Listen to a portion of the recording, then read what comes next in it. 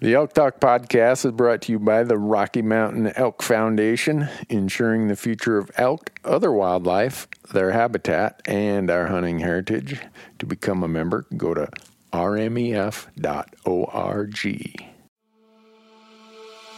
Welcome to the Elk Talk podcast with Randy Newberg and Corey Jacobson, presented by the Rocky Mountain Elk Foundation.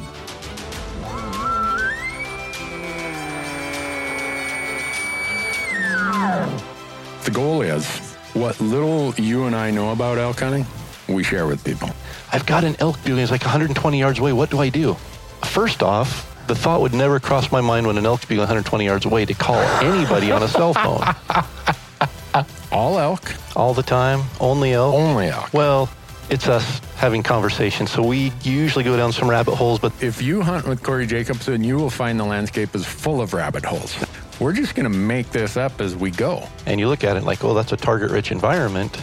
But if you're trying to single one out, a solo target there is much easier to go into than a big group. We record everything, so there's no BSing, no lying, no faking it with us.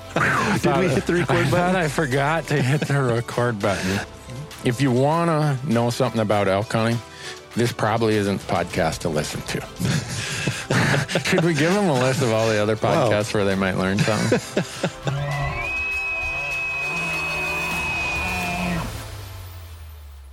Morning, Corey. Howdy, Randy. It's 3 minutes afternoon, though, so it's good afternoon. Well, I haven't slept enough lately. I mean, I've been out elk hunting for the last 6 days. I just got back Sunday night. Today's Tuesday morning. And all I've done is try to catch up on things. I'm going to have to go back to hunting and get some more sleep. I hear you. Well, actually, that's where you're supposed to get good sleep, is at hunting camp. Well, the archery season's early in the year. There's a lot of daylight. Oh, yeah. Maybe I'm now starting to think about why I like hunting in December. I don't know, because then you're stuck in a tent for like 16 hours of darkness and got to figure out what to do with all your free time. Well, I get more sleep in December than I do in August and September. Very Does that true. count for anything? When you get to a certain age, Corey, you're going to start wanting more of that beauty rest. Oh, I already do. Okay. I crave it. Yeah. Well, I spent 5.5 days stomping the mountains of your home state. You were in grizzly country also, weren't you? Oh my gosh. The number of grizzly attacks that have happened so far this year is crazy. My wife sent me, when we were hunting down in New Mexico, my wife sent me a link from the local newspaper that somebody in the exact area where you were hunting had just been attacked by a grizzly. So I texted you to make sure that you hadn't. Me. Yeah, because you had said on, I think, a podcast or two ago that you had a premonition that you were going to be involved in a grizzly attack this year. So I thought, oh my goodness, Jennifer sent me a link and Randy said he was going to get attacked. This might not be a good thing if the stars align here. It's just amazing how much grizzly activity happens on that Montana-Idaho border country. In July, there was a jogger, a lady, 48 years old, actually where you and I had elk hunted in 2015. She got attacked and killed in July. 48-year-old lady from Kansas was up there working for the summer. So they never could catch that bear. Well, the day you text me, because we'd climbed way up this mountain, where all the bugles in Idaho are at least 1,000 feet of elevation higher than where you are standing. Guaranteed. When you make that bugle. So we climb up high enough. I've got some pretty darn good cell reception. I can see the curvature of the earth from as high up as we are. So, and I get your text. But just before that, I'd got a text that over on the Montana side, a grizzly bear, a sow and a cub, the sow had broken into someone's kitchen. Yeah. Grabbed some food, like Yogi and Boo Boo, right? Steal the picnic basket. And they head out, the sow, she heads out with the food. And the homeowner, it didn't sound like shot it. I'd have shot that thing. As quick as that thing pokes its nose through my kitchen window, it's dead. Yeah.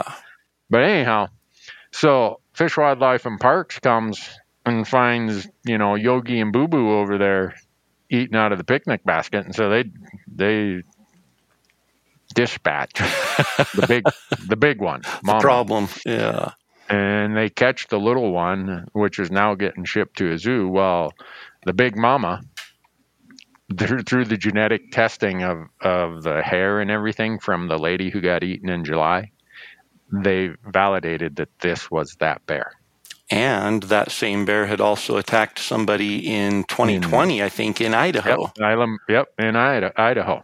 Over at Teton Lake or something? Teton? Yeah. Henry's Lake. Yep, that's right. And so I'm telling Michael all this stuff. I'm like, if you triangulate where all these you're in the middle of it. Attacks happen. We're like, we're right here, man. If you read the things of what you're not supposed to do when you're hunting in grizzly country, you're not supposed to stay in thick covered areas or creek bottoms. You're supposed to make noise, but I don't think the noise they want you to make is cow calls or lost calf calls or stuff like that. So Michael and I, he's my camera guy, we get way up on Gobbler's Knob there, and there is bear sign everywhere. I'm like, what are we doing in here? This is not good. And Michael, I was reading your text to him, and he's like, man, I don't know. You think we should be up here? I'm like, well, we probably shouldn't be, but we're here, and we heard a bugle, so we're going to find it. You did hear a bugle? Oh, yeah. That day, that bull, that was the one day where we were on an active bull. But the old saying of never try to catch an elk going up a hill? Yeah. There's a reason for that statement. Yeah. They can go uphill a lot faster than we can. Yeah, so it tops out at 9,000 feet where this guy was going, and I don't know where he stopped. But 4 of his cows stopped along the way, and we bumped 2 of them. And I got tired. I told Michael, I said, you know what, my liver is flaring up here. I'm about ready to fold up on you. You'll just have to bury me up here. I got to take a nap. So I put my puffy coat on. I go and lay out in the sun, and Michael's tucked into some brush there, and I'm like in a 4th nightmare or something. And I don't know how long I've been sleeping, but it's a pretty long time because now it's like 2 p.m. And I hear, Randy. And I kind of sit up, rub the sleep out of my eyes. I'm like, what? And he's like, didn't you hear that? I'm like, what do you mean? He said that a cow and a calf came right up here and almost tried to sniff us, and I couldn't get you woke up. I'm like, well, I wasn't going to shoot a spotted calf. He's like, it didn't have any spots on it. But I wouldn't, well, we're trying to figure out when are we going to get a wind to go after where we thought this bull went to, because by now what he did is he ran around the mountain enough. So we hear him right at daylight. I'm like, oh man, he's way up there, but he is really making a lot of noise. He wants to get shot. Let's go. Heck with it. What else are we going to do for the next 4 hours? We're going to climb this northwest facing slope here with all this blowdown and timber. So you get all excited, right? Because you got the downhill thermal in your face. Yeah. You're like just putting the wheels to it. Boy, 4-wheel drive, trekking poles, everything. You're just going because that thermal's going to change. Well, we didn't get up there fast enough. By the time we got to where he had been making most of his noise, we were starting to get that swirling effect. And then we hear the last bugle we heard from him. We're like, okay, he's up into that little crevice there. That little, like a valley comes down, looks like a little wine glass. I'm like, all right, we got to get up in there. By the time we got up in there, we had a full-blown uphill thermal. And I'm sure he smelled us. And he probably laughed. He's like, you know what? Every time I go on that lower bench and bugle, someone comes up here thinking they're going to get up here before the thermals change. And I just stand up here and wait for them. And once the thermal changes, I know exactly where they're at, so I just went somewhere else. I don't know. I have any idea where he went. I called until my lungs hurt trying to get him to respond. Well, if you're at 9,000 feet, it probably didn't take too long to get your lungs hurting. No, we didn't quite get to the 9,000. Oh, gotcha. That's where he was at. Yeah, well, the timberline kind of on that face stops at about 8,600. The peak itself is 9,000. So that guy, that bull, I never got a glimpse of him, but I'm convinced he's probably a 10 or 12-year-old bull. Oh, he's got to be. And hunting season, hunting season for him is entertainment. Yeah. And Michael, we drove in this old logging road. He's like, it doesn't look like anybody's been down this road all season.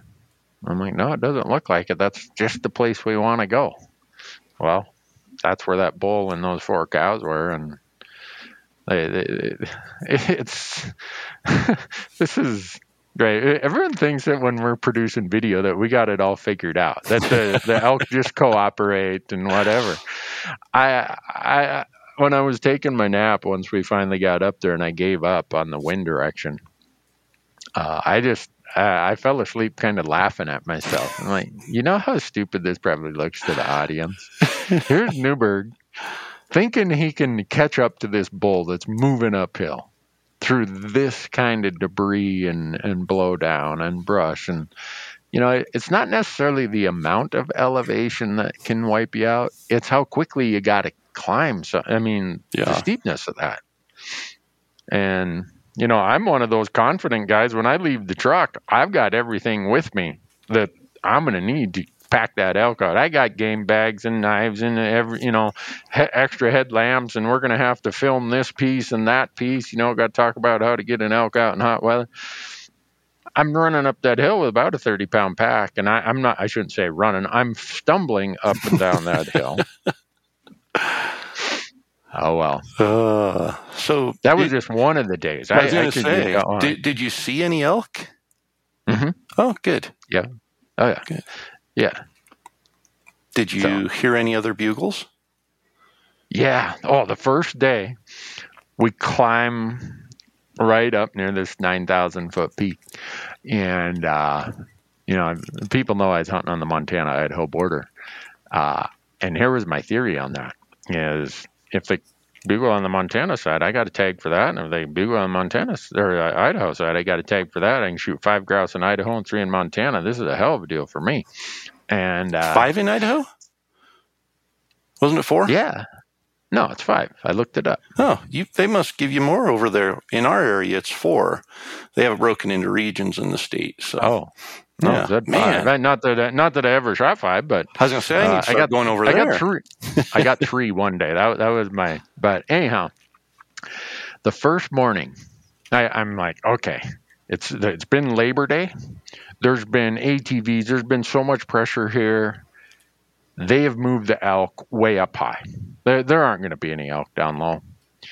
So we go up high, and like my first series of cow calls over in the Montana side, I get a bull that is just ripping it. I'm like, why did we get up here so quick? We hustled up here and we still have a bit of a downhill thermal and we're above him. So we scoot to try get away from, if he's going to come up here in bed, we don't want a downhill thermal coming to him. So we kind of head south and get on his elevation. And I do a few more cow calls through my bugle tube. And now I have 3 bulls bugling. Holy cow.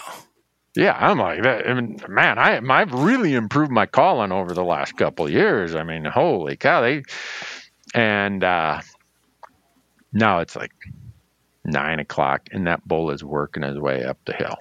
And he's still got the downhill thermal. And I told Michael, we're just going to let him rest, get to his bedding spot. We're going to get to his elevation, and we're just going to side hill in there, and we're going to be done. I don't even know how we're going to get an episode out of this. We're going to be done so quick.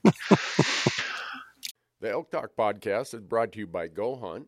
If you want the best application tools, best research tools, the best gear shop, everything all in one place, Go Hunt is the place to get it.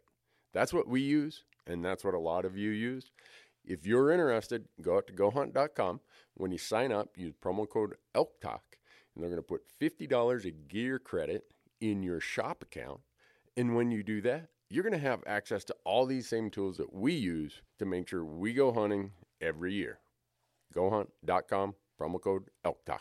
The Elk Talk podcast is also brought to you by Mountain Ops, making outdoor energy and performance nutrition to make you a stronger and healthier elk hunter. They have a full line of hunting-related supplements, including meal replacement shakes, multivitamins, pre-workout fuel, and post-workout recovery. And my favorite, their new performance protein bars that, by the way, are packed with 270 calories and 20 grams of protein, but contain less than 6 grams of sugar. Visit mountainops.com to learn more and to order, and be sure to use the promo code ELKTALK to save on your next order. Elk Talk Podcast is also brought to you by the University of Elk Hunting. The University of Elk Hunting was founded by Corey Jacobson. It is now part of the suite of courses out there at OutdoorClass.com. So if you want to sign up for the University of Elk Hunting and save some money, go out to OutdoorClass.com and use Elk Talk as your promo code, and you'll get 20% off. But more importantly, you're going to get the University of Elk Hunting. You're going to get other courses from Outdoor Class taught by Corey Jacobson, Remy Warren, Randy Newberg, John Barklow, Hank Shaw, Jamie Teagan, and on and on and on. There you have it. OutdoorClass.com will get you the University of Elk Hunting. Just make sure you use promo code ELKTALK and save 20%. Well, he climbed up the hill, and we never did see him. He was coming through a really thick timbered drainage, just one over from us, and we could just hear him getting closer and higher in elevation. And he just kept on going into Idaho, down over the other side. I have no idea where he went. He never stopped. Wow. I know it wasn't a hunter. There is not a hunter in North America who could climb that steep slope through that timber bugling that much. So I told Michael, I said, well, this other bull over here that got fired up from all this talking back and forth, we'll just go kill him. So we went out there on that point. I have no idea where that bull went to.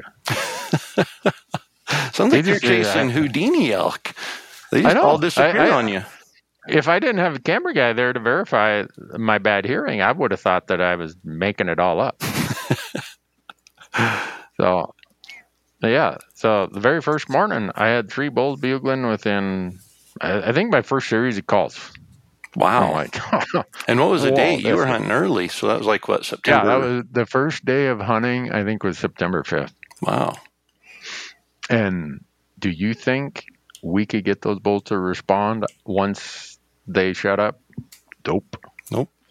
And then the ATVs come up. Really? So I take it that in the ATV world over there on the Montana side, you kind of drink beer all night, you're a little hungover, and it's kind of cold, so you don't fire up your ATV till about 10 o'clock.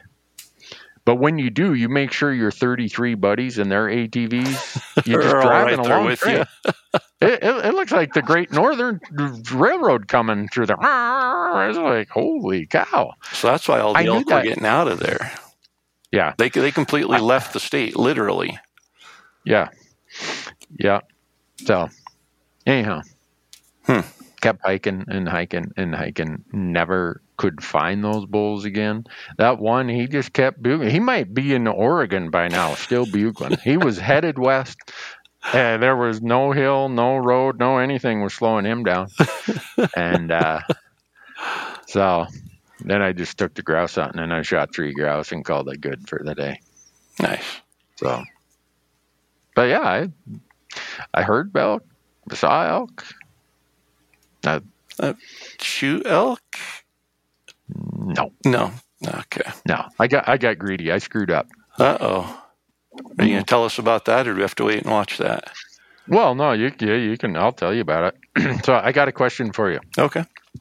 When you hear elk bugle in the morning in the dark, so we park at the gate, we walk in 45 minutes before daylight, and there's a few elk bugling. I'm like, all right. And I'm marking where they're at on my map. Okay, we'll go to him. Well, very first one we go to, quick as the sun came up, it was like dead silent. I'm like, oh, these must be other hunters out here calling in the dark, just like I might do. But if they're calling in the dark, I'm not calling in the dark. I'm not going to let them know I'm there. I'm just going to let them advertise. So we go about a mile up this logging road, and we stop. I sit up, and I was doing some cow calls down lower through my tube, like just blowing them out there. And this guy responded. I'm like, oh, he likes cows. Good. No, I'll stick with that. So we get up there, get to this setup, and I soften it up. I don't use my tube. I just cow call. Nothing. Cow call. Nothing. Do this off and on for about 8-10 minutes. Nothing. I'm like, well, he must have moved off then. So I'm getting rambunctious at this point, right? I know there's bulls around here, and I know they respond to cow calls, so he must. I just got to go find where he's at. So I told Michael, come on, let's go. Go around this corner up here. The wind will be a little more to our favor. Come around the corner, and there's a raghorn standing there. Looking at you. He's been listening, but he hadn't said anything. He was only 150 yards from where we had been set up. And I don't know if he was going to come in any further or if he just said, well, I'm just going to stay here. I don't know, man. This trail gets a lot of use. This might be a hunter. I think these are the same dudes who were here opening day, even though I wasn't there opening day. So he takes off running. After he sees us, I'm like, oh man, I can't believe I screwed that up. So the question I kind of asked myself and asked Michael, I'm like, I wonder how much longer we would have had to stay there before he would have worked his way in that last, however far. Yeah. I don't know. Because we'd already been there probably 10 minutes. So had he just got there, or had he been close and he came there, and for 8 of those 10 minutes, he just stood there and listened. Yeah. And said, I don't know. Because there was so much timber in this area. From where he was at, he couldn't see us. So I don't think, how a lot of times they come in silent and they just stand and they watch because it's a little more open. He was standing in some pretty thick stuff. It wasn't like he was standing and watching. I think he's standing and listening. Yeah. Yep. So that morning was day 4. And so screwed that one up. What was the weather like? Beautiful. Other than it rained every afternoon. Oh, really? Every afternoon. It was, I mean, you want to pack your rain gear.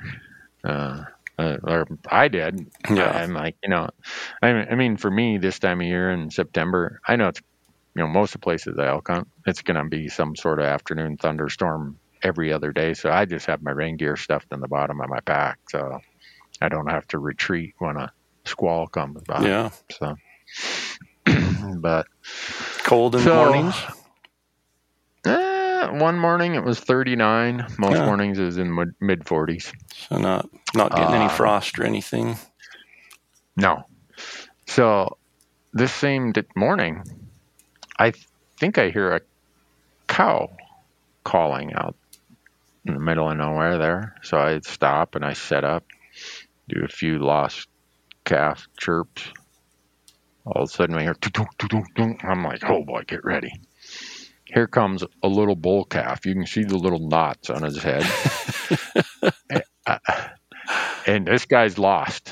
He is just nonstop. And he walks away from us. I do he comes running back.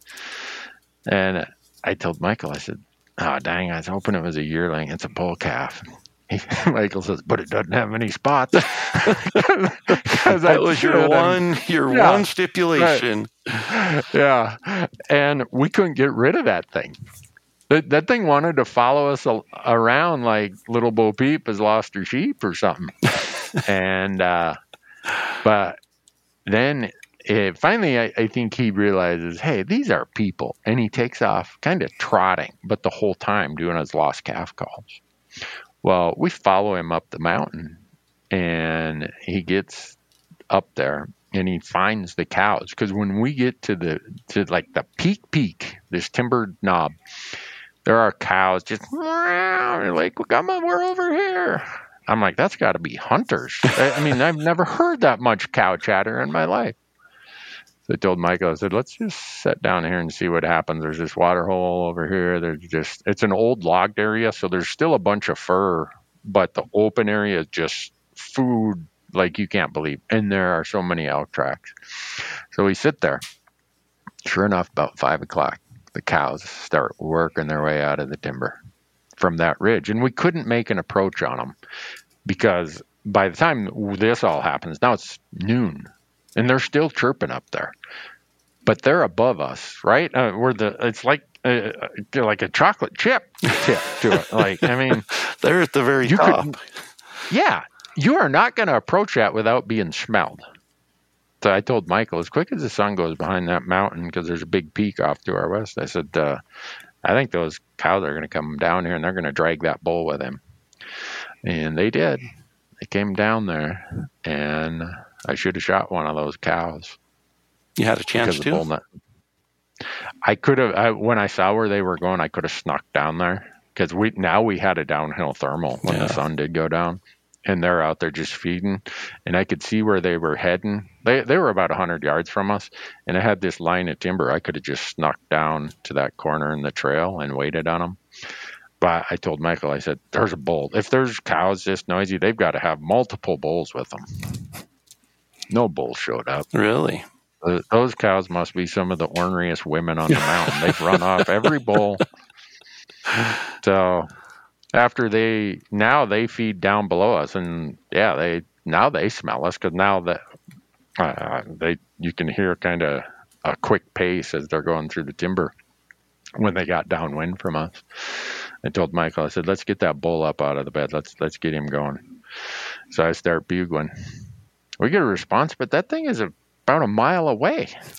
I mean, it's so faint. I'm like, is that just an echo, or is that what is that? And Michael's like, no, that's a bull. And every time I'd bugle, he'd respond, but he was so far away. So I played that one wrong. I probably should have just, in retrospect, found a way to get those cows out of my way. So we're set up to the east and slightly downhill. The cows are to our west, and the bull is even further west of them. So the only way I'm going to close the distance on that bull is I'm going to have to blow those cows out of there. Yeah. And so screwed that one up. Got greedy. Then, I said I was going to shoot a cow, right? Yeah. If I got a chance. Well, I was so convinced that if you have a group of cow elk sitting on a ridgetop, chirping and mewing all afternoon to the point where you think it's a bunch of crazy hunters. Yeah. How does that not attract a bull on September, whatever day it was at the time, 8th or something, 9th? I don't know. So I could give you a full play-by-play of all the things I screwed up, Corey. Well, how many times have you heard, you get a small bull and then there's a big bull bugling in the background, so you pass up that small bull because you're just certain you're going to get a shot at the big bull, and then you don't end up with either. Yeah. The old bird in the hand, right? Yep. So the last tale of woe here, the next day we go up same road. And so there's so many people camped there. I am dumbfounded that nobody is walking this road. Other than they all brought their ATVs, so maybe they just say, since I brought my ATV, I gotta just hunt ATV trails.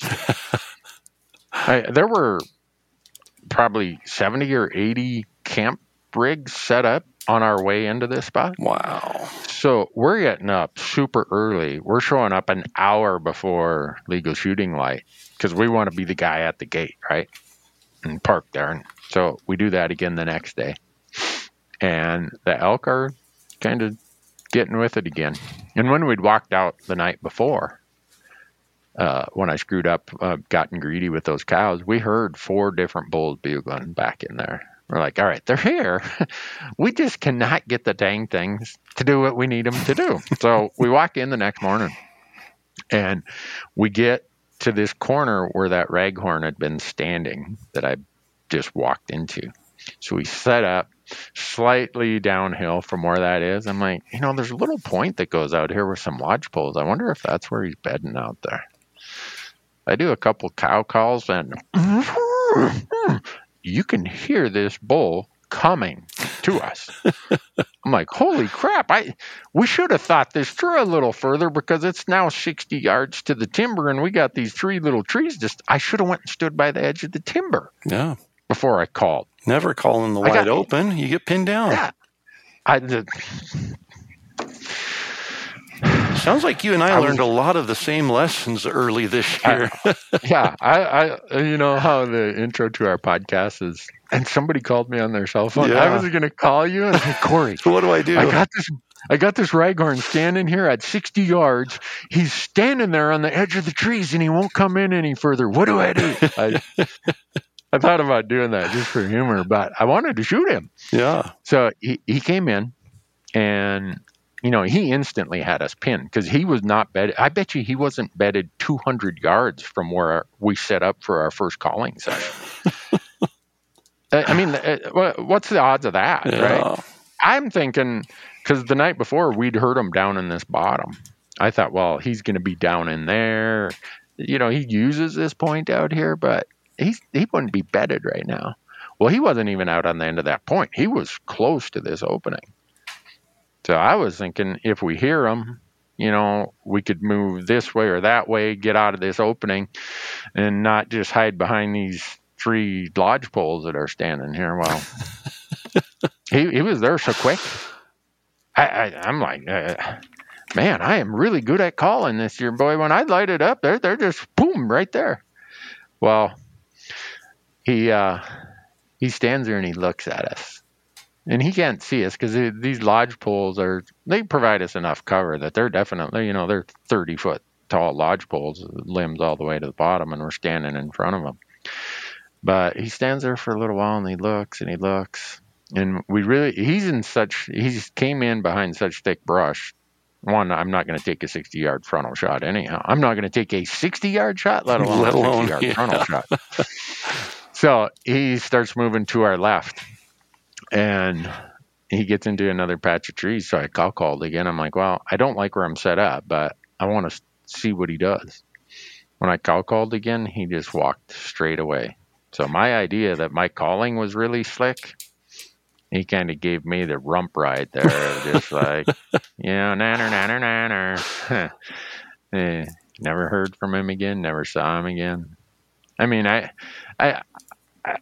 this hunt is like a clinic of how things can go snare wire. Yeah. I don't know. I'm trying to think if I've ever set up and made a call where the first call of the morning, the bull was that close to me when I set up and called, and he instantly closed the gap. So, I mean, it's like... It goes, whether it's your first call or your 100th call, when you call, you want to make sure that you're not out in the open, but also you want to make sure that when you set up to call that you're in a good setup, because you don't want a bull to come in and not give you a shot. A lot of times they come in like that, just so quick, and they're on a string. And when that happens, you don't want to be caught in a bad setup, because you did everything right on the calling. You got the bull coming to you and coming in, and then he got there and you couldn't get a shot. So that's why I always say that the setup is where, the separation between success and failure really happens with archery hunting. It's almost always in the setup. Yeah. And, this is, again, me being a little bit lazy, trying to hedge my bet.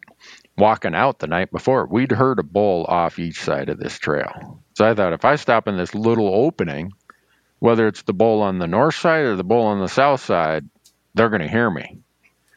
Well, what I should have done is got into the brush somewhere on either the north side or the south Pick side. Pick a side. Yeah, I thought, these bulls are going to, if I get a response, they're going to be 400 or 500 yards away. Anyhow, I got plenty of time. I didn't have enough time to hardly sneeze. And he was standing there looking at us. He'd been waiting for you all night. Yeah. So I guess the thing that I left that hunt pretty optimistic in a lot of ways. Everyone else we talked to was like, I haven't heard a bugle. That's what it sounds like you've been hearing a lot of bugles. Yeah, and going back to e-scouting, how we use the elevation bands on the terrain analysis tool with the GoHunt maps. I had kind of e-scouted by elevation bands, because even though I knew the elk could be in what you're like this, they could be at the top of the mountain or they could be at the bottom out in the flats. Every elk that we encountered before we started chasing them to the top was somewhere between 7,200 and 7,700 feet. And I don't know what was going on at that elevation band, but that is where the cows were. There was something going on at whatever food. I was just going to say, what was going on. That's where the food was. Yeah. And I mean, when we hunted really high, like above 8,000 feet, the bugle that took us up to almost 9,000 feet, when we first heard him, he was at like 7,700 feet and took us 1,000 feet up the mountain before we wore out. Yeah.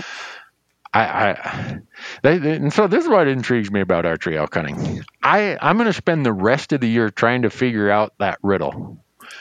Why were these elk? And I don't know if this happens in other places, but in this place, at least for my small sample set, every bugling bull I heard was within a certain elevation band. Yeah. And I was hunting an area where the lower country's in the 6,000 feet, the high country can go up to 10,000 feet. But if I got higher or lower, I didn't hear a squat. So was there more access down low? Oh, down low, it's like a demolition derby down there. I mean, I wouldn't insure somebody on an ATV down low. I mean, the odds of getting in an ATV wreck there seem pretty good. Really? Based on my observation. Man. And, I mean, I get it, multiple use, open trails, whatever. Yeah. And there were a lot of people, okay, in the footage, people are going to see me laughing and they're going to be thinking, what is Randy laughing about? And I was laughing about some of our recent episodes where it's like, you ever hear the brrr stops? I can't tell you how many times I heard that down below me, Corey. I'm like, okay, I get it. You own an ATV. That doesn't mean you got to hunt from it. And if you choose to, that's great too. But yeah, like we said, at least let the radio shut off before you let out a bugle, because the elk can hear that. You pull up there on your ATV and it's yeah. And when it shuts off, the elk are going, okay, there was just an ATV there. And 3 seconds later, and elk bugles are like, wait a minute, an elk wouldn't bugle if an ATV was right on top of it. Give them a couple minutes to settle down and forget that ATV was right there, and then let out a bugle, and odds might go up a little bit. And maybe that's part of the reason why, most of the ATV trails are in the lower country and in the foothill country. And maybe that's why those elk were just, 500 feet of vertical above where all the ATV activity was. Yeah. I'm not saying they're in sanctuary mode this time of year, but there was so much good food everywhere. You guys must plant elk food in Idaho. Oh yeah. I can't remember, other than the grasslands of central Montana, eastern Montana, I can't remember seeing as much forage on the landscape as I saw in this hunt. Yep. It's crazy. It's been a good year. Yeah. And I can't, even with all that, I can't even get an arrow and a bull out. But you did kill some grouse. Oh, yeah. Did you cook them at camp? Oh, yeah. Yeah. Are you going to share the exact recipe you use, or do I have to wait until after the podcast and then you'll tell me? I don't even know if I'll tell you after the podcast. Oh, man. I've got 5 grouse in the refrigerator I need to cook tonight for dinner, yeah. All right. I might send you a package. Well, you don't have to send me there anything. before dinner tonight. You don't have to send me anything, just an idea. Yeah, I mean, all it takes a little extra, virgin olive oil. Get it hot enough that when you sprinkle the flour on there, it pops and sizzles. But olive oil has a lower burning point, so you don't want it to burn. Yeah. And you cut them into uniform pieces if you have to, so you don't have big breasts and little tenders, so that one gets really done and the other is raw. Yep. Whatever seasonings you want to put on it. A little lemon pepper, a little white pepper, a little cayenne. I'm taking paprika, notes. Little thyme, little basil. So, yeah. You guys got some weird rules about grouse in Idaho. We do. What in the hell is a maintained road, Corey? Well, because I didn't see a road there, a Forest Service road that was maintained at all. Yeah. I can see why a lot of people own an ATV, because the Forest Service road budget must be zero in Idaho. Yep. So your rule says that you cannot shoot a grouse on a road that is maintained by any agency. Across the road, from the shoulder of a road, yes. Or an embankment. Yeah, right. But the catch there is a maintained road. Right. What is a maintained road? Well, I'm not sure. If it's not clearly defined there, I guess it'd be up to each user's discrimination. Do you know how many limits of grouse I could have shot if I knew what a maintained road is? You saw a lot of grouse on the edge of a gravel road? Yeah. Yeah. Yep. Well, did you see anybody maintaining it? No. I had to lock in all four and almost put it in low. Well, then it probably wasn't a maintained road. I don't know. When you're in my position, you don't take chances on interpretation. So, yeah. And it says with any weapon. So I couldn't even shoot him with my bow, even though I had my shotgun with me. Well, here's another question that I don't know the answer to. Can you shoot grouse with a slingshot? I don't know. I don't have a slingshot because I'm not good enough with one. But well, I tell you what, those Montec small game point G5, yeah, small game head. Yeah, they got to work out. They are good. And I didn't even lose one of them. Sometimes these darn rough grouse, they fly off the trail and they land in a tree, like on limb, like 8 feet off. And so you end up, you don't have much of a backstop there. And your arrow goes into the far beyond out in the middle of the forest. Well, I wasn't doing that this time. I told Michael, I said, I'm going to wait for him to run uphill where they got a backdrop there. That way I know I'm not going to lose an arrow. Yeah, I made one of my finest shots ever. I'm so proud of the one grouse I shot, Corey. He's walking through the lodge poles, and you could hear him. Whoop, whoop, whoop. And I'm like, Michael, come on. Every time we get to a little opening, he'd cross it before we could get there. I'm like, all right. So I went way ahead of him, and I can hear him coming. It's kind of like a bull elk coming in, bugling. I'm so excited. I can hear him. I see this little head. And I got a window about as big around as a soup can there at about, 15, 16 yards. And I'm at full draw. And just as he sticks his head into that opening, I release and I pole-axed him. I was like, man. And Michael, he's like, holy crap, how'd you thread that through there? You got him. I'm like, I know I got him. Big old male rough grouse. Nice. Yeah. Were you seeing pretty much just ruffed grouse? No, probably half and half. Obviously, when it got higher, saw blue grouse. Yeah. So, but I'm going back there next year just grouse hunting. I don't need an elk tag there. Yeah. Heck with that. I'm going back there grouse hunting. All you'll see is elk then. Well, probably. I'll laugh at him. I'll say, hey, you're the guy who made me chase you all the way up the mountain that day.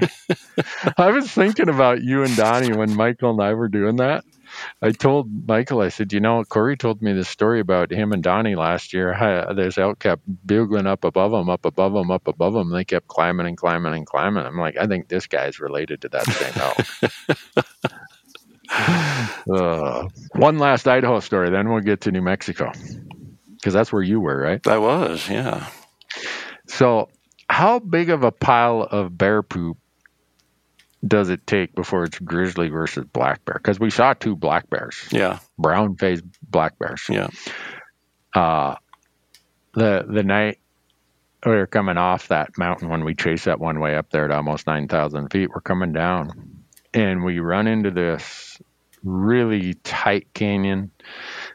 It's really the only way you can get down through there. And there are those mountain ash with those clusters of orange berries everywhere. Yep.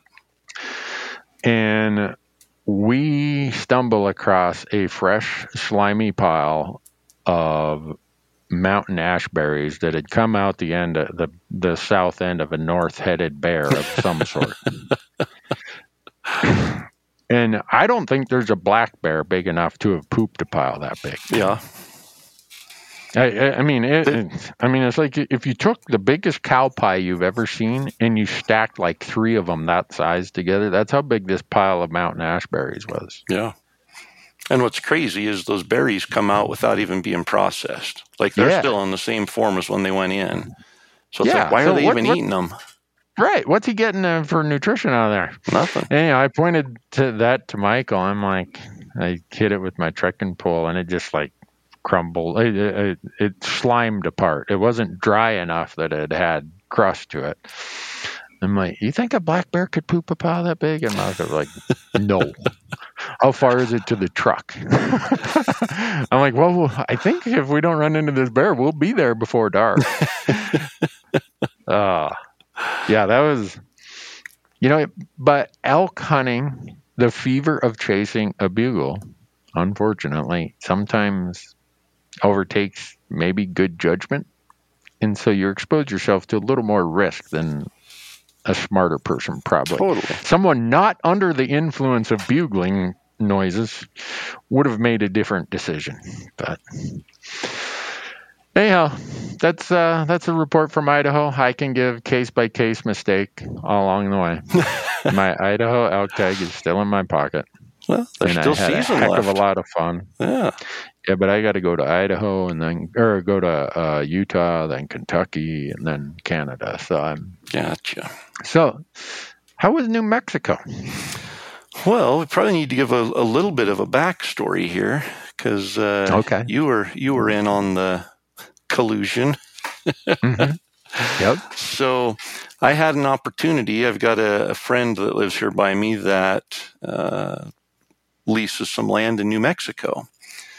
And he had a couple tags, and he reached out to me to see if I'd be interested in buying a landowner tag. And this was in northern New Mexico, so it's just good for the private land. And I said, well, here's what I want to do.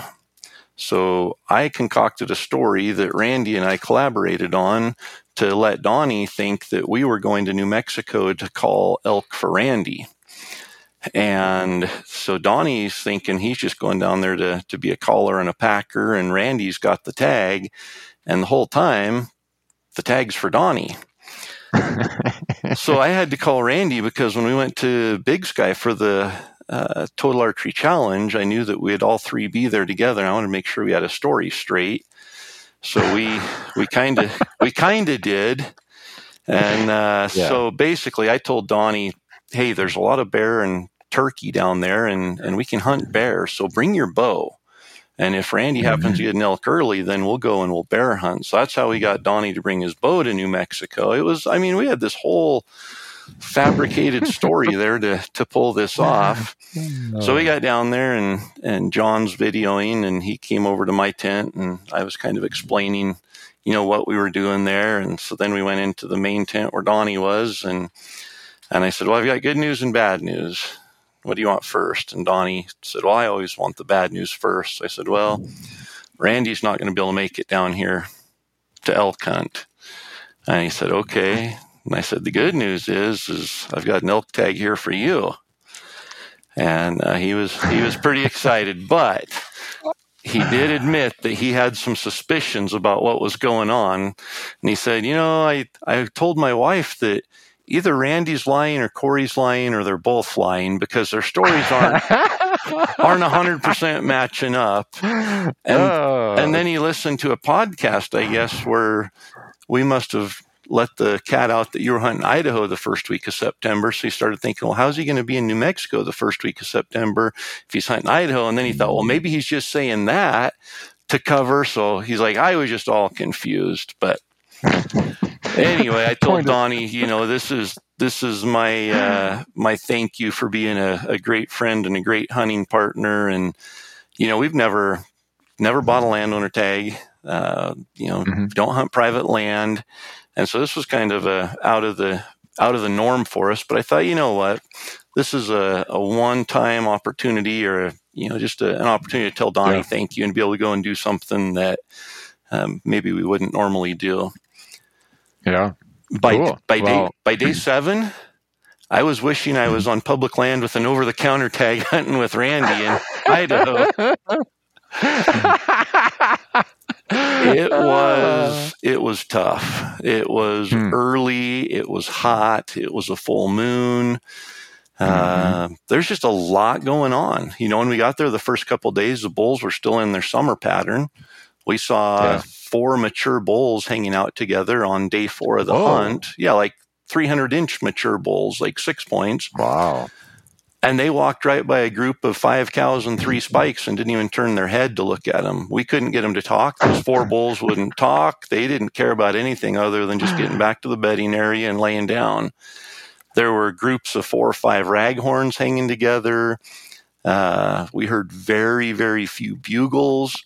So it was, we had to revert back. I really thought that we would be hunting rutting elk and a lot of elk, and that the property we were on would have a lot of elk. Well, it had summer bulls up high, and then once they left and started roaming looking for cows, all the cows were on neighboring properties that had big ponds, and so the bulls were leaving the property and going there. So, there's definitely some pros and cons to public land and private land. And where you're locked into just one piece of private land, you can stand there and look at 200 elk out in the field in front of you. And if it's not on your private land, it doesn't really matter if you're on public or private there. So, we'll go through, and we learned that it was going to be a tough hunt, and that's always frustrating. We camped at 10,000 feet. We hunted up to 12,000 feet. Whoa. We didn't really, only one night did we go below camp and hunt. So we spent 7 of the 8 days above 10,000 feet. So that alone, it takes a couple days to even acclimate to that. But even by day 8, you could still only go 20 yards straight up a hill at a time, and then you'd have to stop and catch your breath. And it was physically, it was a very demanding hunt. We hiked 70 miles in 7.5 days. Like I said, at high elevation, and we did a lot of sitting. So we didn't go back to camp during the day once. Once we left before daylight, we didn't get back till after dark. And we found some really good water holes, and we just thought, as hot as it is, we've got, at least a chance of something coming in. And we did, but we never saw anything come in. The one place we sat, there were 3 water holes and wallows all kind of lined up in this little, a spring seep out of the mountain area.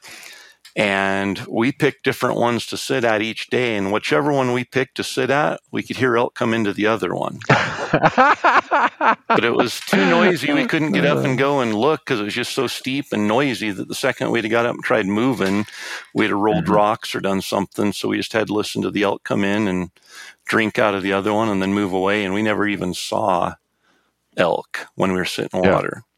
But the one good thing that came out of sitting water is we would sit water from probably 9:30 until 5:30 every day. So we're talking 8 hours of just sitting. And I can't just sit. And we talked about it last year when Donnie and I tried sitting in Idaho hunting early season. And, you can get games on your phone. You can do a lot of things. But an hour of playing a game on the phone. And it's like my eyeballs are ready to fall out of my head. I need to get up and move around. I started whittling.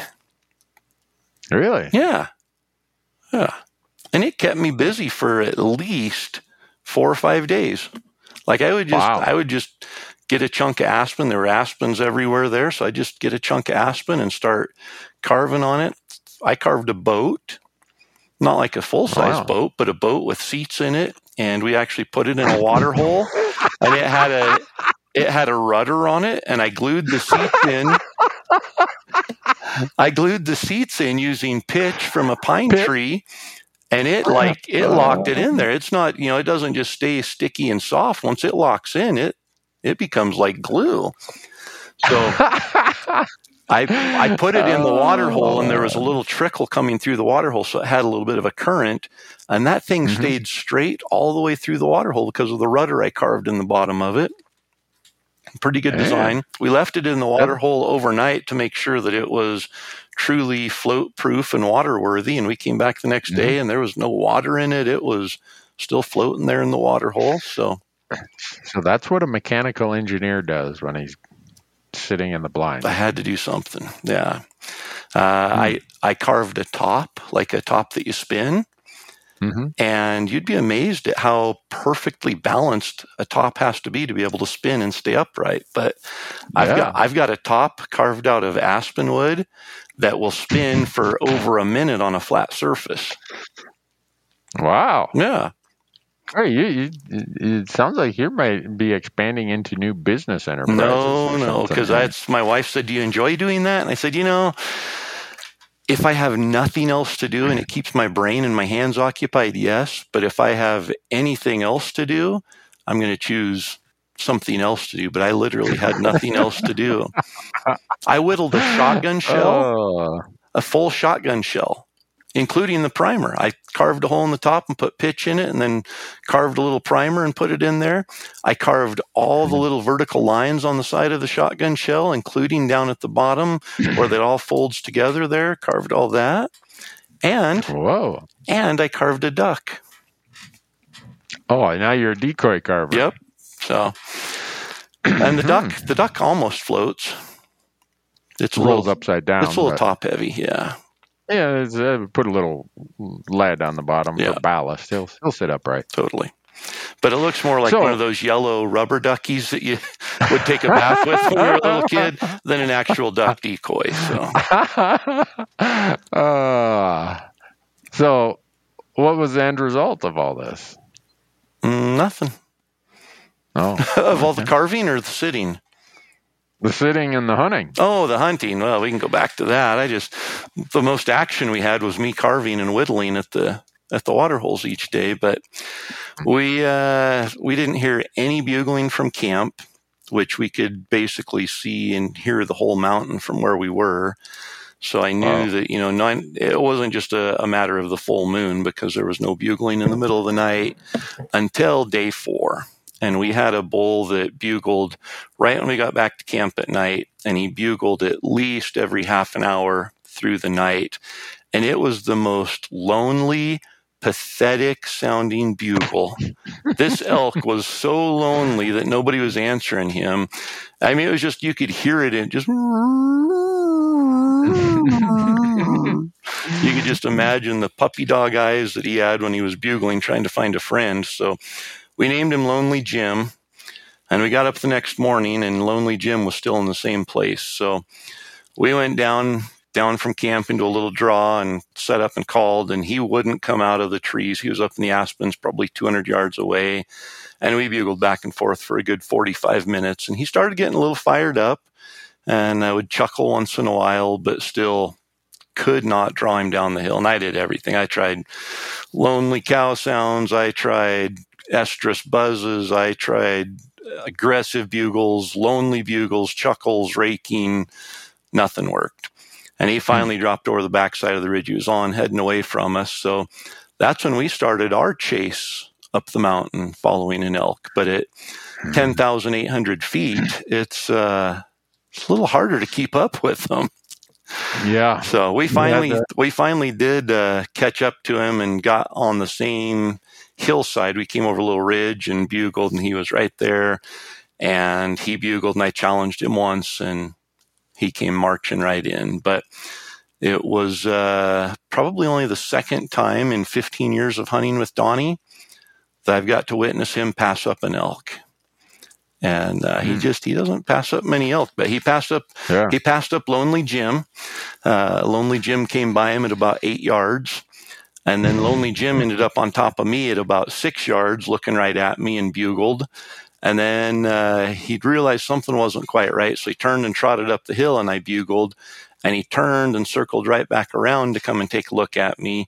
And he walked by Donnie and John at about 2 yards, maybe 3 yards. Yeah.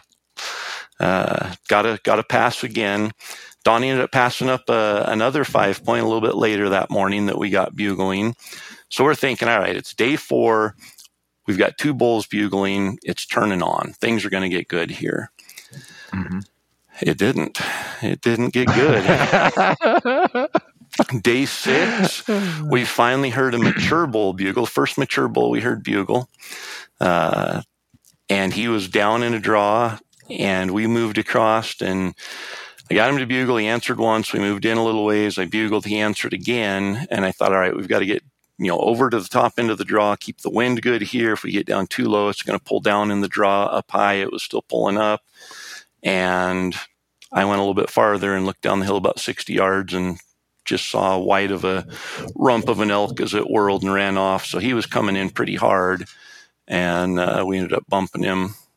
I was leading the charge on that one and take full responsibility. Had we just set up and gotten a good setup, I think he would have come in. But we were so beaten up over not seeing or hearing any elk that we finally got one to bugle. And I thought, we've got to get in close to him and make something happen. And he was probably thinking the same thing. He hadn't heard any elk bugle. Now he heard one. He was coming in to see what was going on. But that was day 6, morning of day 6. We didn't hear anything else, see anything else the rest of the day. The next morning, we went to the top of the mountain, and we're glassing up on the shale rock above timberline. And there were 4 bulls, just little raghorns feeding across up there. And I was just back behind Donnie and John, probably 8 yards or so. And I could see just a little sliver of the opening and saw a couple of them go through it. And I thought, well, we'll see what they do. They were a good, 500 yards away. So I cow called a little bit and bugled, and John turned around. He's like, hey, they stopped. They're looking our direction. So I gave him a couple more cow calls and a bugle. And all I heard was John say, they're coming at us at a dead run. So all 4 of the bulls were running straight down the hill to us.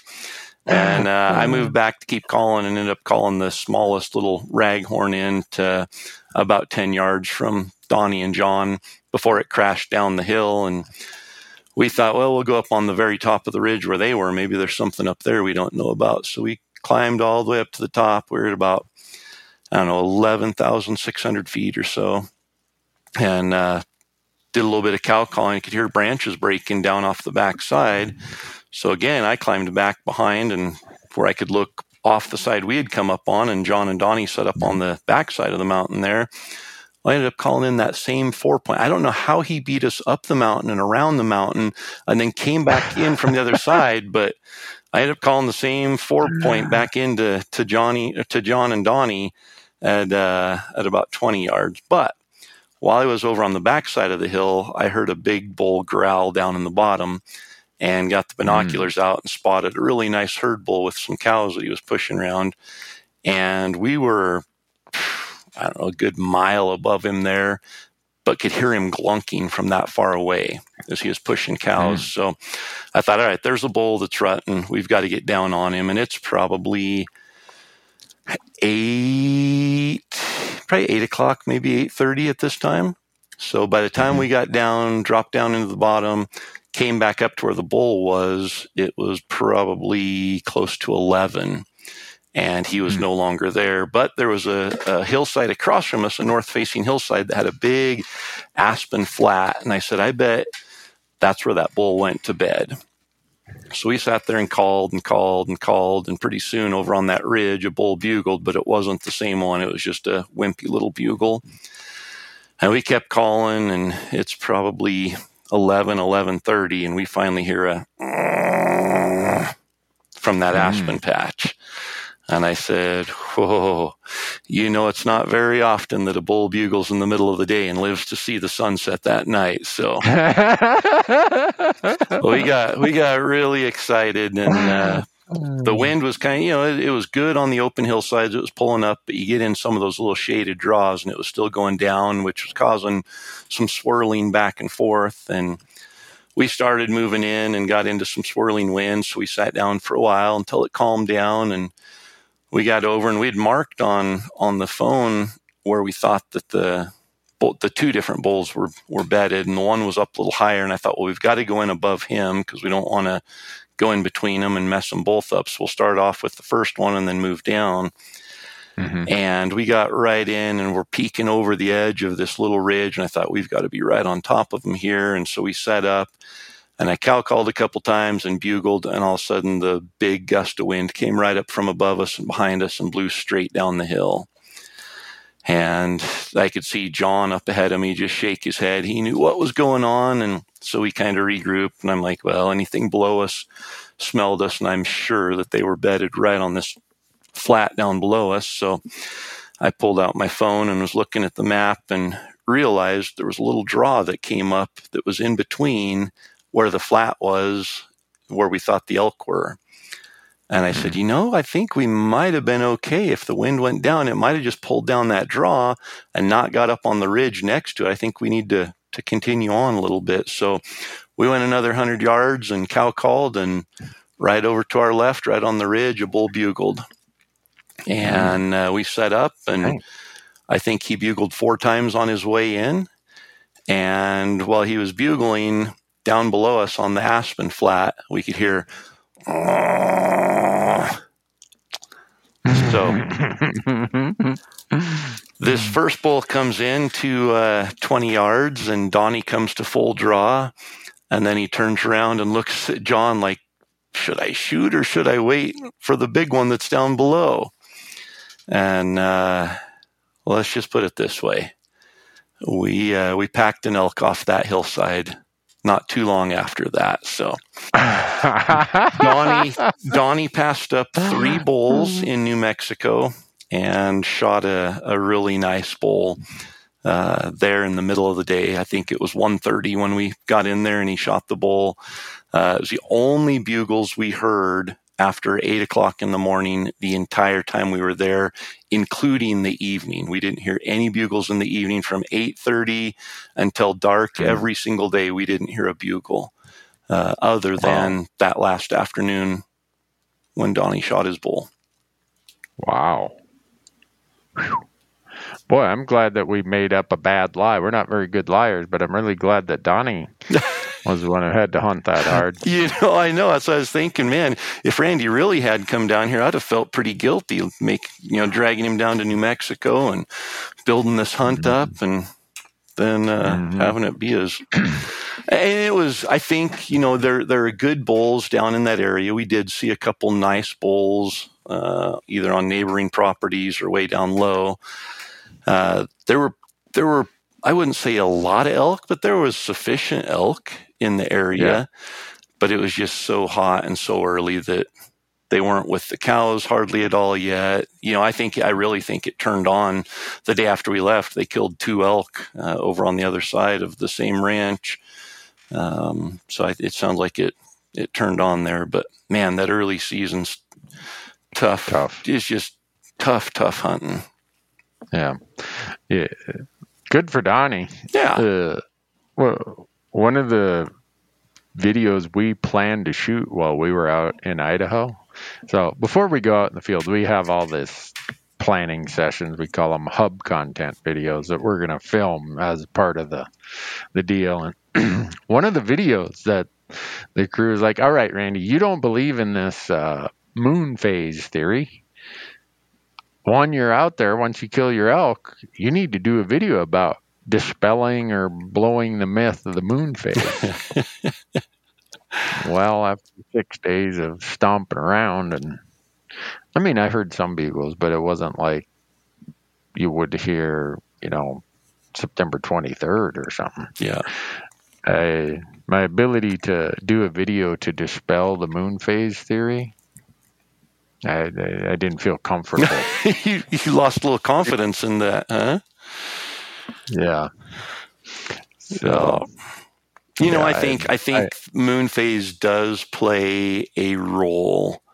I think you have to change things up a little bit. I think elk can be killed in any moon phase, but when you couple moon phase with early season and with hot dry temperatures, I think that combination is really, really tough.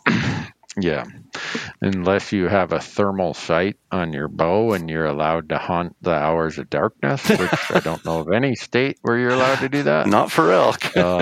Yeah. You're not going to have a lot of daytime activity. Yep. I guess that's the point. I mean, it was really interesting for us that as quick as the sun cleared the main mountain range, so been legal shooting light for maybe an hour, it was like dead. Yeah. Like, and you would hear nothing other than that one group of cows. I heard more cows in the middle of the day than I don't think I heard a bugle after 8:30 in the morning. Yeah. And then at night, the sun would have to be pretty much all the way down, which gives you about a 30-minute window there, and then it's dark. And yep. So, yeah. So what really surprised me was how many miles we hiked. Mm-hmm. It wasn't a big ranch that we were hunting. I think we had about 4,000 acres total, but we only hunted about 1,800 to 2,000 of it, just the upper part of the mountain. So it wasn't a big area, but there wasn't an aspen tree that didn't know us by the end of the hunt, I don't think, because hike 70 miles in that limited area. Yeah. But we didn't jump a single elk during the day. Wow. In all of our hiking, we didn't bump an elk. We didn't jump anything. I thought for certain we'd be going through some of these north face benches or whatever, whether heading down to water or heading up to the mountain, that we would at least bump an elk. And we didn't. So I don't know. I don't know if they climb under rocks or where they go to hide, but they did a really good job of completely disappearing once they bedded down. Yeah. Well, an elk, even though they look like a really big thing, they can hide really well. Oh my goodness, yeah. Yeah, when you talk about miles like that, Michael had his tracker, odometer, whatever on. The first day we did 9-point-something miles. And then the second day we did 12. And he's like, do you know we did 12 miles today? I'm like, yeah, I kind of feel that. Yeah. So I didn't want to tell him this. I'm like, oh yeah, we gotta eat good. We gotta be ready to go. There was no way I was doing more than 7 miles the next day. Yeah. So that was the day I took a heavy duty nap. Yep. And so I'm not gonna average, 10 or whatever miles a day in the mountains for 6 days. Yeah. I can't do it. I've seen you try to do it for a few days, and you end up at camp with a pretty good hangover. Yeah. When your body doesn't have the plumbing to get rid of lactic acid, you get pretty swollen and puffy and goofy, and so. Yeah. But the other part for me, I didn't want to confess this beforehand, but I had a lot of apprehension about my arm injury and everything, and I think there's a lot of people where elk hunting becomes a bit of a proving ground or a bit of a confidence maker.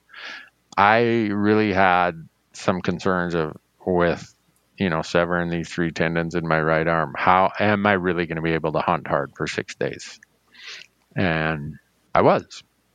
So I chalked that up to a big victory. Totally. I wasn't able to do a lot of my workout stuff that I normally would do until later in the summer because they were worried about it. So I'm like, oh man, what's my cardio going to be like? It sucked, but I got through it. So every day was a ton of fun. It made me realize, even though we weren't, I didn't even draw back in the whole 6 days. I had a blast.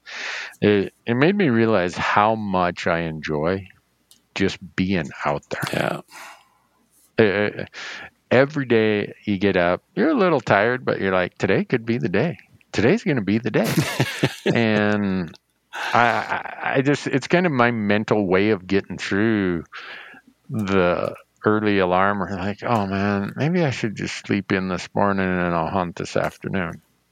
No, this could be the morning that they're turned on. This could be the morning where the wind is perfect, the setup is right, and you're going to get them. Yep.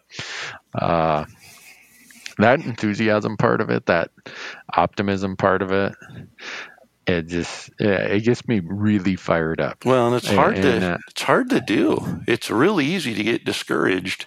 I think we talked about it in one of our last couple of episodes, but it's so easy to get discouraged. In fact, I fell victim to it in New Mexico, and I wasn't even hunting. I think part of it was I really thought that the elk would be rutting down there. And I know it's abnormal, but there were so many elk, and everything we had learned about this area was, they're ripping on the 1st of September. So getting there and not having that was frustrating. But then I'd also, bought this tag for Donnie as a thank you and as a gift. And now here it was with me. I felt like I needed to work extra hard to try to make something happen now. So I found myself a couple days into it getting pretty frustrated and really lacking that optimism and that enthusiasm to go and push. So, here I was not even hunting, and all I had to do was just carry a bugle around and find an elk to bugle, and I still was getting discouraged. So it was a good reminder of, gosh, you just got to enjoy it. Whether you're sitting at a water hole whittling a duck, or you're running straight up a mountain chasing elk that aren't responding, stop and look around. You aren't in an office somewhere. You're out hunting. There's just so much positive and good. And, just remember, September is super short, and hunting season is short, and we're going to be missing it, craving it. So soak it in. Yeah. And I don't know. I think when I was younger, I've struggled to find some of these points of optimism. And I could get down when a hunt was hard for a couple days. It'd be like, I'll come back next weekend, or whatever. And I just now I seek these little things that are going to make it exciting for me that day. It might be a grouse. It might be, a new place that I've never adventured to, trekked or discovered. I just find little, almost like hourly, or this morning, this is my goal. This is what's going to be fun this morning, or this is what's going to be fun this afternoon. So I had a blast. Some people be like, well, what do you mean? You didn't even really get that close to an elk. Right? What do you mean you had a blast? I did. I've driven back through that terrain and for 30 years saying some year I'm going to hunt this. And I went and did it. And there were a lot of people around. I mean, you Idaho guys, you take your elk hunting pretty seriously. Yeah. And these general units are, as a non-resident, it's a bit of a challenge to get the tag. Even though it's a quote unquote general tag. Yeah. And that could be discouraging, when you see a lot of other hunters that at times can get you down. But for me, it's just like, well, they're as excited to be out here as I am. I didn't see my name on the deed down there at the gate on the trailhead. Right. Well, you did, but you also saw a big long list of everybody else's name too. yeah. There's like 340 million names on that deed. That's right. I don't know. I hope I did a good job of staying happy and excited and enthused throughout the hunt, so that people, I don't think people watch my content to hear me moan and bellyache and woe is me and, there's too many hunters and there's this or that. I'm kind of like a kid in a candy store every time I'm out hunting. So I had a blast. I learned so much. I mean, we talk about every day is a learning experience. Yeah. Now I'm sitting here just being off the hunt for a day, questioning, well, why did you do that, Randy? That was so stupid. Why? Common sense says this is what you should have done, but I didn't. It's like, oh man, why does anyone listen to a podcast that I'm on when it comes to elk hunting? If that's the kind of mistakes I'm going to make. But no, and I think that's mistakes, and it is frustrating because I make the same mistakes, every year it seems like, and I think I get better by the end of the season, and I'm making less mistakes, and I'm, it's more natural to do the right thing.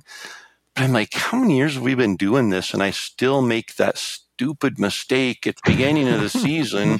It's like, I think that's part of it, is you've got to make mistakes, but the most important part is learning from it. And sometimes I think that's where I'm a little slow, is I don't seem to learn from the mistake as quickly, or as, getting out of that repetitive cycle of making it. But you're off for 11 months. And I go out there the first week of elk season. I don't care how many years it's been.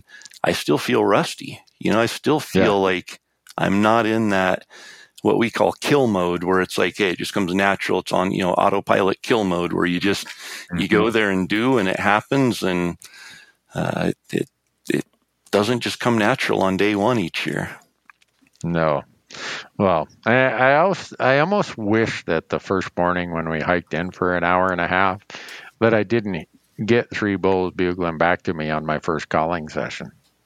Because then I was like, oh, I mean, you got all, you're hiking and your mind's thinking this and thinking that, and you get to this spot, it's like, okay, this is where I think they're going to be. To that point, it's like, I should write a book about this, man. Look at this. I picked this spot on the map. I walk in there, in my first series of cow calls, I got bulls just bugling their head off. Man, I should. I'm gonna write books about this stuff. So you think about how exciting that is, right? It's like, yeah, man, I got to figure. You're doing a little fist pump to yourself, and you like smile at the camera, like, boy, I am such a damn good elk hunter. Look at this. Then you blow it. Yeah, and then you come home with your tag still. Yeah, and it's like the highs and lows of it are. I think that's what makes the reward of it, when you finally do have success, is the amount of high, low, the peaks, the valleys, the journey that takes to get there.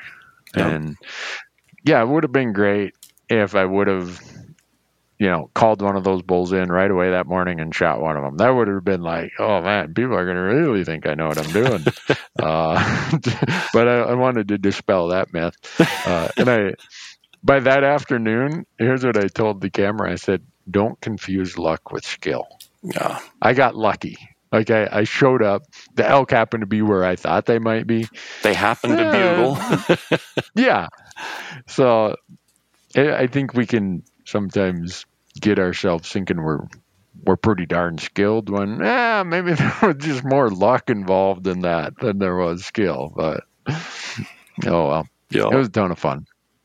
Very cool. No, and that's I love hunting middle of the day, just because the elk aren't moving, and and that's what we've talked several times. That's the hardest part, is when the elk are on the move, they're going for a reason, and getting them to turn or to deviate can be difficult. But once they get to that bedding area, they're there for a reason, and they feel safe, and they aren't moving. And so I think the efficiency and the effectiveness of calling go way up when you're in that situation. And, we'd had a really rough week. We'd hunted 7 days without any real opportunities other than those little raghorn bulls. And when that bull bugled at 11:30 from across the canyon, I looked at Donnie and I said, that bull just made his last mistake. And it's that confidence that you can be beat up for 7 straight days, but when one thing happens and you're like, that's my bread and butter right there. When he made that noise, it was like, oh, I know what to do now. Up till that point, I didn't have a clue what to do to find elk, to get him to talk. But once we got one to talk and he talked from his bed, it boosted the confidence and made the hike over there a lot easier. Of course, then when the wind switches, then all that confidence goes out because you can't control any of that. And we got lucky that there was a draw separating us and kept our wind from going straight to the elk. But a lot of things have to come together and work out to be able to put a tag on an elk. Yeah. Well, having followed you around the woods when you have a call, a bugle in your hand, a time or two, Michael and I were having this discussion about, is it, what's the right way to approach it? Should you go and bugle aggressively, or should you cow call and, maybe focus on hope that a younger bull comes in? Or I think, I don't. And for me, there's no right or wrong. It's like, if you want to be a real aggressive hunter, be a real aggressive hunter. If that's what works for you and that's where you find success and where you find a lot of excitement. Or if you find success by cow calling and being a little more passive and whatever, and you do multiple setups, hoping that you call one in with your cow calls, whatever works. Yeah. Whatever you find pleasure in doing, do that. And to take it one step further, do both. Do all of it, because that's what it's going to take to be consistent, is not be consistent with the same thing, because the elk are looking for different things, different elk looking for different things on different days. And I think early season, I tend more to be less aggressive. We're leaving the end of this week to head out for our week in Idaho hunting, and I plan on being pretty aggressive. I'm hoping the middle of the month, moon phase is perfect. Temperatures are cooling down. Elk are rutting. I'm gonna take advantage of that switch that they have that makes them want to fight. And if I can trip that, then it makes my job a lot easier. Yeah. Well, I wish I had some answers, Corey. I did not. I came after 6 days with more questions than I have answers. That's the end of every season. There's always a hunger there for the next season. That's for sure. Yeah. But if you aren't having fun, the question would be, then why do it? Yep. So, as much as I might get frustrated, because that elk drug me up that damn mountain, and he was laughing the whole. I don't think he's bugling. I think he's laughing at us, trying to catch up to him going up that mountain. We just thought he was bugling. You could get mad, get upset, get frustrated, but I look back at that. That was one of the funnest days, because for the whole morning of the climb up there, I was convinced we were going to get that bull. Yeah. I'm just like, all right, man, you keep making that noise, I'm going to put an arrow in you. And then we get up there and the wind switches and he's still, 400 feet of vertical above us, and we can't get to him now. And I don't know where he went. No. Like you said, he's in Oregon. Yeah. Well, I wish I could say that I was heading out on another elk hunt. Are you not? But I got to go to Utah. I got a pronghorn tag. Ooh. So this podcast is called Elk Talk, not Pronghorn Bleat or Pronghorn Snort or whatever. So you going to Utah next? Utah, and then I'm going to Kentucky. Yeah, I'm going to Kentucky for elk. Yeah. Yeah. Then what do you got? Whenever we do the. Then I'm going to the Yukon for mountain caribou. Oh. Then I'm doing Montana elk and Colorado elk and Arizona elk. So, whenever we do the sweepstakes, like right now, there's a win a hunt with Randy going on out at the rmef.org website. And last year's sweepstakes winner gets to go to Kentucky. Well, he called me. He's like, I don't really want to be filmed. Is that okay? I'm like, look, we tell every winner, if you want to be filmed, we'll bring a camera guy and film it. If you don't, we won't film it. No biggie to me. So you're not going to be filmed? No, we're not filming. Oh, I've not seen a Kentucky elk hunt yet. I want to see one. Yeah. So he said, no, I don't want to be filmed. And usually we tell people, look, you can't bring a whole entourage of folks along with, it just, so he's like, can I bring my brother? I'm like, heck yeah. Bring your brother, whatever. And so I'm looking forward to it. I have no idea what to expect. Yep. Other than, this season is September 30th through October 4th. I expect that if there is a bull elk around, he's going to let the world know he's around. So that's my hope anyhow, Corey. Very cool. If I go there and don't get any bugling responses, I'm just going to throw my calls in the trash and take up golf or shuffleboard or something. I doubt that. That'll be fun. It'll be interesting. Yeah, well, you got a lot. You got a lot on your plate over the next couple months. Mm-hmm. Not like you're going to be sitting around just cutting out paper dolls or something. Carving wood ducks, maybe. Yeah, there you go. No, we've got our week in Idaho with John and Donnie and I. And then come back from that. I'm going to hunt with my daughter for a few days. She'll come home from college. And then I think we talked last episode, Isaac, my son, drew a pretty good archery tag here in Idaho in the leftover draw. So we'll go down and hunt that. And then we go straight from that to our Outfitters for Hope hunt. And then rifle season opens on the 15th and runs through November 3rd. We'll probably wait until closer to the end of the hunt. But Donnie and I got second tags here in Idaho for the rifle hunt here. So cool. And then basketball starts. Yep. Well, if people wonder why there might be a gap in an episode, it's because you and I are like ships passing in the night. Just exactly. I think we've been doing pretty good keeping up on things here. I am impressed, Corey. Yeah. I think you and I deserve some sort of like Scooby snack or something. That's right. For as good as we've done keeping up with it. I think we deserve a medium blizzard. Okay. No. Chocolate extreme with that chocolate ice cream. Oh, not me. I like the Royal New York cheesecake is a good one. They've got Snickerdoodle cookie dough or Snickerdoodle cookie or something right now.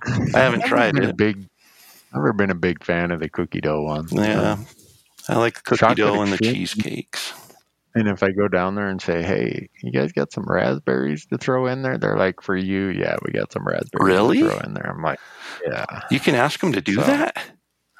Well, you kind of got to, be a regular, Corey. You can't just be a occasional show up once in a while and think anyone cares about your order. Nobody cares. So. Yeah.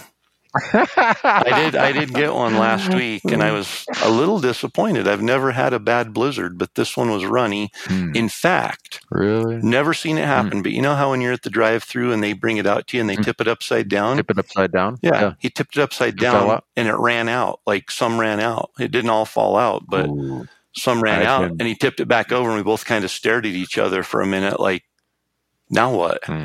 And he just... I'd say, you know what? I'm calling Warren Buffett. Warren Buffett, he's a big Dairy Queen fan. He ain't going to put up with this stuff. The Berkshire Hathaway fund that owns a lot of you Dairy Queen operations, we can't be having a drainage problem. That's right. Yeah, I mean, there used to be the rumor that if it fell out or something, you got a free one or whatever. And I think me and the kid that handed it to me were both kind of confused as to what was supposed to happen next. But he just handed it to me and said, "Have a good day." Yeah. See you later. Yeah. Back to an elk hunting question though. Saturday and Sunday, the last 2 days of the hunt, it was like the bugling activity picked up overnight. Yep. And I'm trying to figure out, did I just end up in a different situation, better scenario, better, the bulls just moved in here, they've been here, and they just weren't bugling, and now they are. Have you ever had that feel like someone just turned on a switch? Totally. Yeah, and it happens. Okay. And I think you'll always find an elk that'll bugle. There's always going to be that. But there is absolutely a switch, and I don't know if it's cooler weather, if it's a weather front coming in, what it is, if it's a cow coming in, but it really seems like there is a 3-day period every year where it goes from, man, the bugling action is just super slow to, wow, look where we were 3 days ago to where it is now. We're hearing multiple bulls. So yeah, I don't know. I think any of those factors can help turn it on, but when they're ready to rut, they're ready to rut. Yeah. Well, an unfortunate part that happened here in Montana, getting back to grizzly bears, is the second to last day of our hunt, over on the Montana side, just south of Big Sky. The guy got mauled really bad. He wasn't even a hunter. He's a guy who owns a business that rents ATVs, I think. And he got a call, hey, we got a deer we hit here, come help us look for it. So he thought, yeah, sure, I'll come help you look. So according to the story, that there's a GoFundMe out there. His daughter wrote the story of what had happened. It's the most gruesome story I think I've ever read. He's still alive, and so this tall, aggressive bear was on him. Rudy aimed his gun at the bear, but the firearm misfired, making his best choice of defense his fist, as he did not have any time to get his bear spray from his backpack. As the bear lunged, the only thing Rudy could do was punch the bear in hopes of slowing it down. Unfortunately, it did not, and after the first punch, the grizzly was on top of Rudy. The grizzly left a large scratch down its right chest, bit his arms, legs, and to top it all off, gave him, as Rudy describes, the most disgusting French kiss of his life before biting down and tearing off Rudy's lower jaw. Oh, my goodness. Yeah. So they helicoptered him out of there to Bozeman, and then they patched him up enough that they air flighted him to Salt Lake City. So wow. In the interim, what happened is the guys who were actually the hunters, from what the rest of her story sounds like, they heard the commotion going on, and they came over there, and one of them did fire a shot and hit the bear, and the bear ran off. So now that part of our forest is closed because they're like, hey, we got a big old boar, wounded bear around here somewhere. So feel bad for that guy. No kidding. I can't even imagine a bear grabbing my lower jaw and doing that. No. And to survive it. Can you imagine punching a grizzly bear, though, as big as, and especially their heads? It would be so ineffective. Like, you just feel helpless. Even with a gun, you feel underpowered against a grizzly, Yeah. And I guess, if there is a moral to that story is, if you carry a firearm, great. Or if you carry bear spray, don't have it in your backpack. Yeah. Not saying that the bear spray could have, maybe there would have been a similar outcome, but, it's hard to get it out of your backpack. At that point, it's just like, may as well have a rock in your backpack. Yep.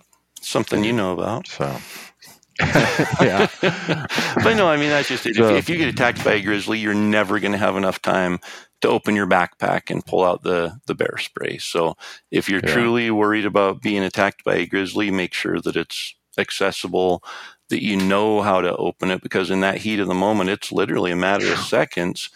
And if you're fumbling around trying to remember how to, unbutton the strap that's holding it down or whatever, and then how to pull the little plug off the top and depress the lever, make sure you've gone through it and you know how to use it, so that in those situations it can come at least somewhat second nature. Yeah. Yeah, and then just before season open over here south of Livingston in Tom Minor Basin, two guys were fishing in a little mountain creek, and a bear charged them and they had to shoot it. They killed the bear. So I'm looking at the number of grizzly bear attacks we've already had. And we haven't even got into the peak season, like the gut pile season. Right.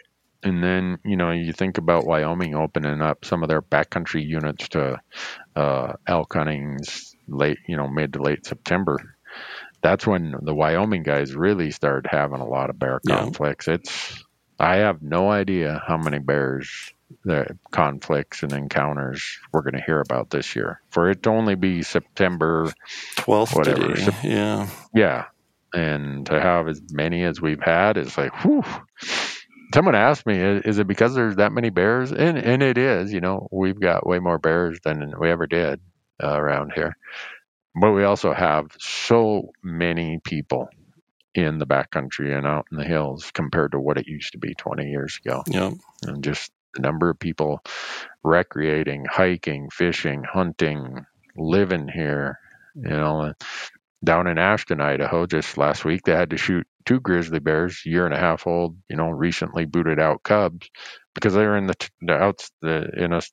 sounded like a subdivision outside of Ashton, Idaho, right at the bottom of the hill. They'd become conditioned to human food, and they couldn't discourage them, so they, quote unquote, dispatched them, shot them. So it's I don't know where the long-term solution is going on this. Well, it's like anything; they've got to be managed. That's the only real solution. You look at Alaska. You go up to Alaska, and it's not uncommon to see 20 grizzly bears in a week of hunting up there. But you don't have very many interactions with them because they've learned to, stay away, keep their distance. And these bears down here, they're the apex predator because they have there's no consequence for them for anything they do. And so they just haven't learned through that management that, hey, I need to keep my distance here because I'm not there could be consequences for me. I don't get to just go and chase somebody and chew on them and walk away. And that's, and you look at the history of that. Twice now, the federal government has delisted the grizzly bears in the greater Yellowstone region.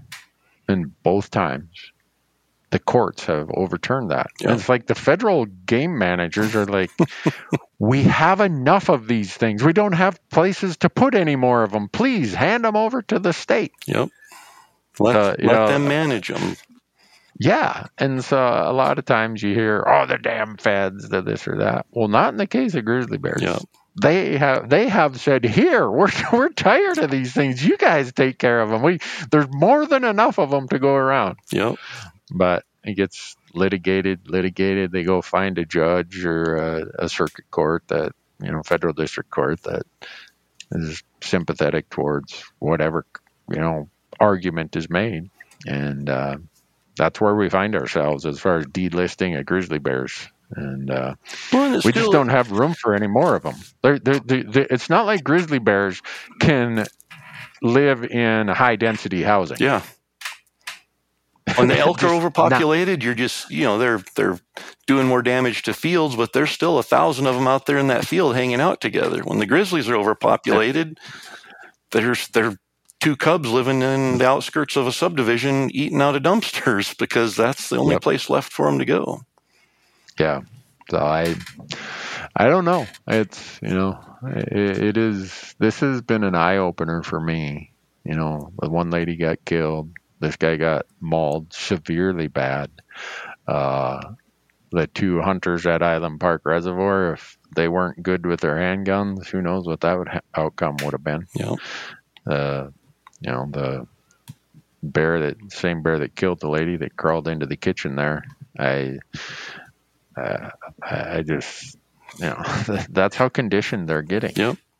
And it amazes me that, we're talking about people saying, the feds, they should let us hunt them. And that misunderstanding of, it goes back to, the Fish and Game this, or, the Rocky Mountain Elk Foundation, people are quick to assign blame.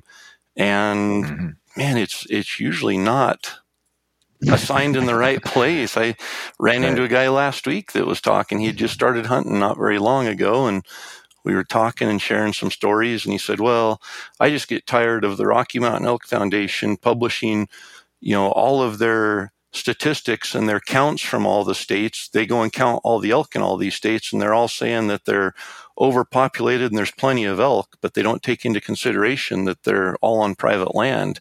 I'm like, hold on. Who's doing the counting here? You're mad at the Rocky Mountain Elk Foundation? Like, no, that's up to each state. Well, then in the same conversation, he said, well, and then you look at Montana, and their Fish and Game Agency must not be very interested in money, because they could easily auction off a couple governor tags for grizzly bears and make all sorts of money. And I'm like, well, they're a federally protected animal, so the Fish and Game in the state doesn't have that. But I mean, I hear so many arguments like that people are quick to blame somebody and not understand the full scope of the story. And when you understand the full scope of it, I think it empowers us to become more involved. And channel our energy into a place where it's going to make progress. Yep. So. Yeah. Instead of blaming somebody like the Elk Foundation or the agencies, they're on our side. They're our teammate. And when we spend all of our time focusing that blame on them, then we're just really cutting off the hand that feeds us. Well, I think there's a bit of the American perspective anymore that don't let the facts get in the way of me being mad. That's right. Yeah. So, but back to the grizzly thing. I don't want to dwell on it. I don't want to cause people to not hunt in grizzly country. But there are some things you should be thinking about, things you should do. I violated some of those general protocols last week when I got all excited and I chased that elk through some places that have a greater risk of grizzly bears being in that location at this time of year than some of the other places. And, I consider myself lucky. Okay, I let enthusiasm get the best of me. And I didn't have a bad outcome like some of these other ones we talk about. But it's a reality we're going to have to deal with until, a court somehow just rejects these arguments and says, yes, we're going to let the states have control over them. Some of our best elk hunting in Montana, Idaho, and Wyoming is in grizzly country. So I get it if people check that off the list and say, nope, I don't sleep well when I'm in grizzly country. I don't have any fun when I'm in grizzly country. I get all that. And if that's the case, don't hunt grizzly country. And just you can't have a discussion about elk hunting in some of the premium areas of the Northern Rockies without having some sidebar discussion about grizzly bears. Totally. So, yep. I'm done talking about grizzly bears, Corey. I want to hear stories about all these Idaho elk hunts. That's right. Get done. Yeah. And I want to give you a story about a Kentucky elk hunt. I can't wait. What are the dates for that? That's October? September 30th through October 4th. Yeah. They do 5-day seasons down there. So, got to get it done. Very cool. So, well, have fun. I'm going to let safe. you go. Yeah. We've kept the audience for an hour and 45 minutes. Whew. I'm sure we've completely bored them. Half of them have probably turned off the radio by now. By now, maybe, but the first half was entertaining at least. Okay. Yeah. Hearing about all my stumbles and fumbles. That's right. Yeah. But well, the good news is Donnie survived New Mexico, didn't break a knee or have any episodes with kidney stones or anything like that. So we're off to a good start here. Oh, he's in one piece. He's in one piece, yeah. And he's got a week here to recover, so it should be should be great. All right, keep him in one piece by the time it's all done, Corey. I plan on it. and next time you're gonna do something like that, I'm a bad liar, man. Don't. I apologize to Donnie right now and here. Like, Donnie, I'm sorry, man. I'm not very good at keeping a storyline going. So no, people are probably like, I didn't even know they were going to New Mexico, and we kept it pretty hush hush, just knowing the more people that knew, the harder it'd be to keep a surprise from Donnie. So yeah, he's a great guy. He is. I'm glad you did that for him. I'm glad he got a bull, and I look forward to the rest of your hunting stories this year. Likewise. We'll catch up again here when our stars align. All right. Good luck, Corey. You too.